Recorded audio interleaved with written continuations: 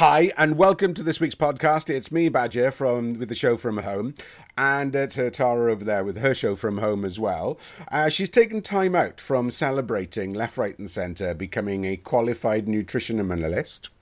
How does it feel? How long have you been doing this? Wasn't it a year you've been studying for? Yeah, just over a year. I started last March, so and the exams were in April time, so 13 months I was getting my brain into all of the science. She was examined during lockdown, ladies and gentlemen.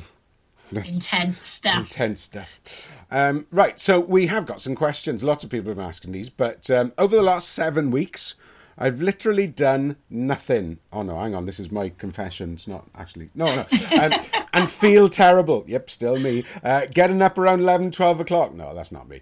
I'm in pain in my back, which makes me not want to move around. Oh, I got to be honest. I'm not wanting to move around either. And I can't stop eating food.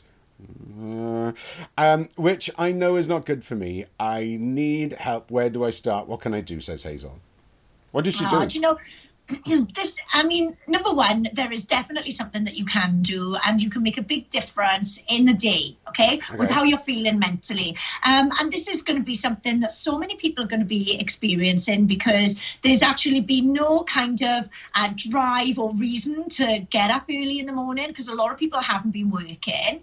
And then it just starts right from the beginning of the day into this cycle of you just feel lethargic getting up because people some people haven't been moving so much and maybe just sitting on the sofa or going out the back. This means then that, you know, any weaknesses in muscles are just going to get worse. So any back pain are going to make people feel really uncomfortable, which then is going to put you off doing any exercise and moving. And of course, you know, a lot of people's coping mechanism is emotional eating and drinking. So consuming foods which are going to be junk foods, drinking more alcohol, and of course the stress hormone does upregulate our appetite as well. So, you know, there is an actual kind of physical hunger as well as the emotional kind of eating to make yourself feel better. So you're not abnormal.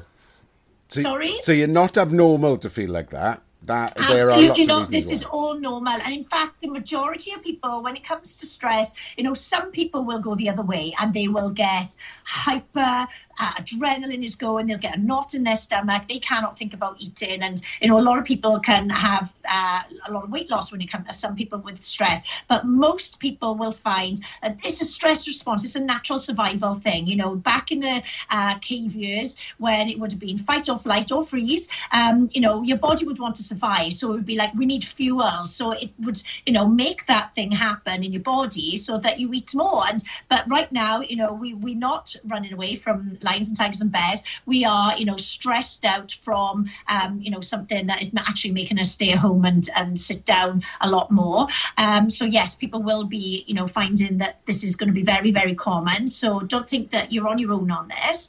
And then another thing then, you know, people going to bed late, watching TV, can't sleep, worry, disturbed sleep, and then a lack of sleep will also have an effect on your appetite and increase. I think one of the big things for me has been trying to figure out exactly what is people seeing in Tiger King.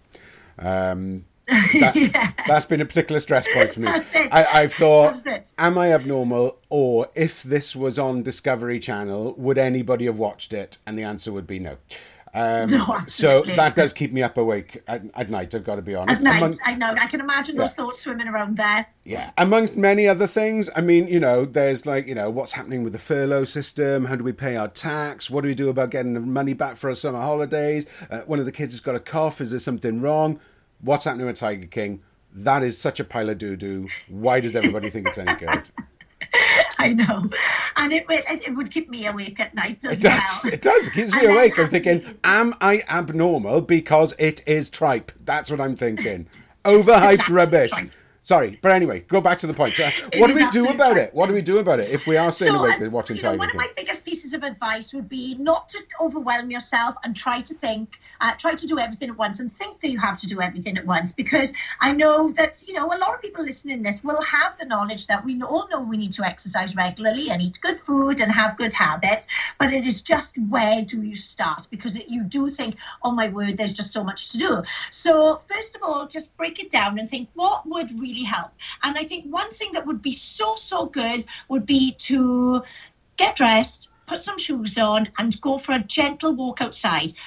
Not uphill, not downhill, make it flat, because if you are in pain with your back, you don't want to be causing any more kind of uncomfort there. But with that flat walking, number one, you're going to get your circulation going, you're going to get your muscles going, it's going to help to relieve any tightness and tension that you might be experiencing. You're going to get your heart rate up, you're going to be outside. So not only physically then are you feeling great for getting up and doing something, but mentally you're going to be, I just feel so good from doing this. Exercise is so good for our mental health. And I think even if you just said to yourself, today I am going to do 1,000 steps, and that is all, or just 10 minutes, or even just 5 minutes, because what we want to do is start to create a little bit of success momentum. Yeah. So you start with one very small thing, and it soon leads on to another and on to another and on to another. And the second thing I would recommend would be to get a better bedtime routine. So set an alarm. Doesn't have to be ridiculous o'clock like what us guys get up, but set it for 10 a.m. or 9:30 a.m. and have a purpose to get up and make it to go for a walk. We have been so lucky with some incredible weather, and we're going to be for a while. There's got another 10 days of this at least. It's amazing. It's so amazing. So let's really, there's no excuses when it comes to that. So get outside, get some vitamin D, and all of these things are just going to make you feel so good. And, we are 7-8 weeks, however long into this now. And I think if we look back, it's like, whoa, how quickly did that go?